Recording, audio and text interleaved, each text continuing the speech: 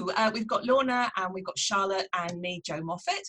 And ironically, we're going to be talking about how to combat Zoom fatigue or Teams fatigue or Hangouts fatigue or Skype fatigue or whatever other video conferencing platform you care to name.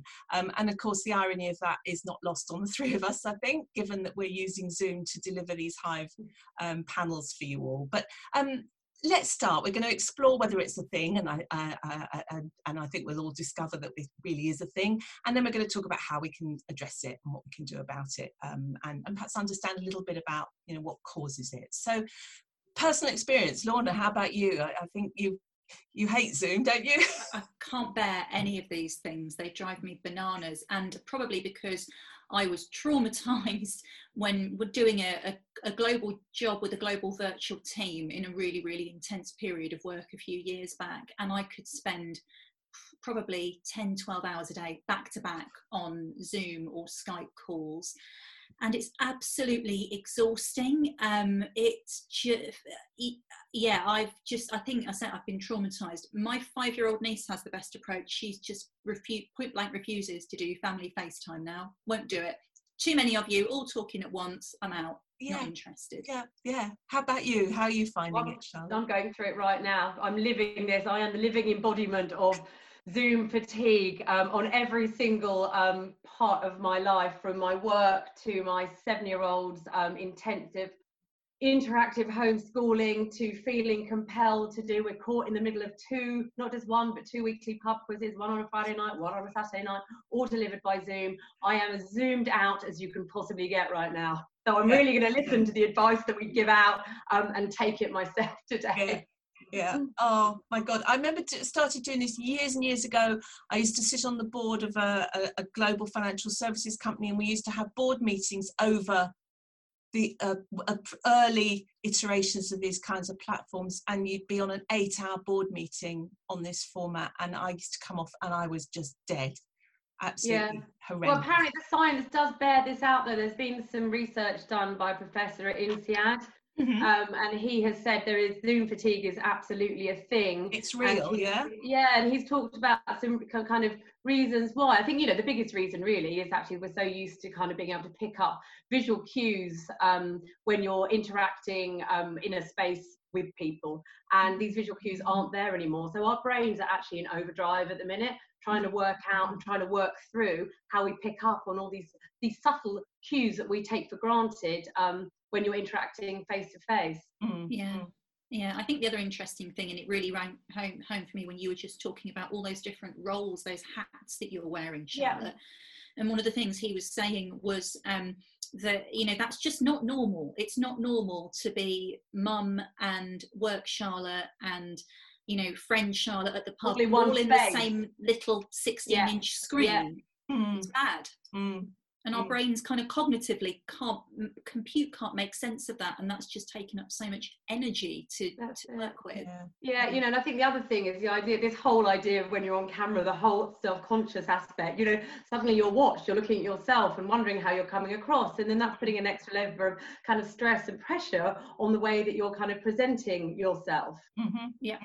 And then it's not just the screen freezes or that awful can you hear me, who was that, and all that sort of judgery stuff that goes on, and you're on mute, you're not on mute.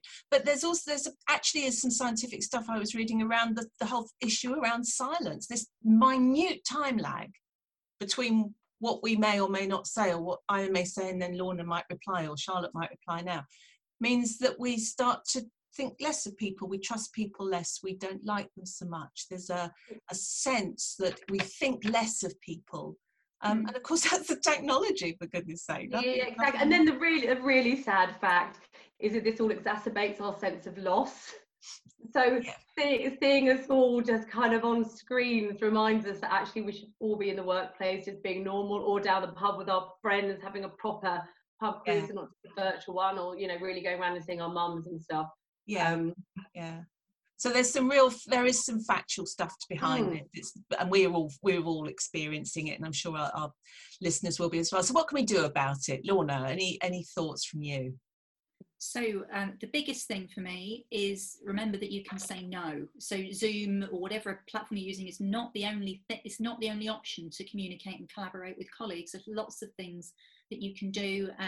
You know, I prefer picking up the phone. 100% prefer picking up the phone and maybe screen sharing versus getting on a call with a video. I think the problem is people drop these calls into your diary and you feel like you can't turn them down. Say you no. can. Yeah, you can. You can. I mean, it's interesting actually, because Charlotte and I are work colleagues, and one of the things we've found really effective, and we've been long before this actually, is using Teams audio calls and collaborating on a SharePoint file. There's no visual interruption. We're both looking at exactly the same screen in front of us, and we're working on it and collaborating on it. And that is a really, really productive way of doing things without all that added distraction of, you know, people all over the shop, isn't it? That's it. I mean, I'd say it's probably as effective as working face to face, Jo, wouldn't you? I would, yes, absolutely. Yeah, absolutely. You know, the other thing, just kind of picking up on Lorna's point about saying no to back-to-backs, is also just kind of maybe doing stuff in between. So get up, walk around. You know, I'm a big fan of my YouTube workout videos. You know, do a 5-minute, 10-minute workout video. Go make a cup of coffee. Kind of just have some time when you're not staring at a screen, just to break it up. So important. I mean, you know, for your physical health as well as your mental well-being. You know, physically, I was hearing that sitting is the new smoking. So if you're sitting there looking at a screen, what you're doing to your eyes and your physiology, not good. Yeah, absolutely. And I think practically as well, I think probably just having good meeting etiquette as well. So it's, you know, making sure there is a facilitators, making sure there are some clear objectives, making sure you're not spending longer on that video call than is actually necessary. Yes.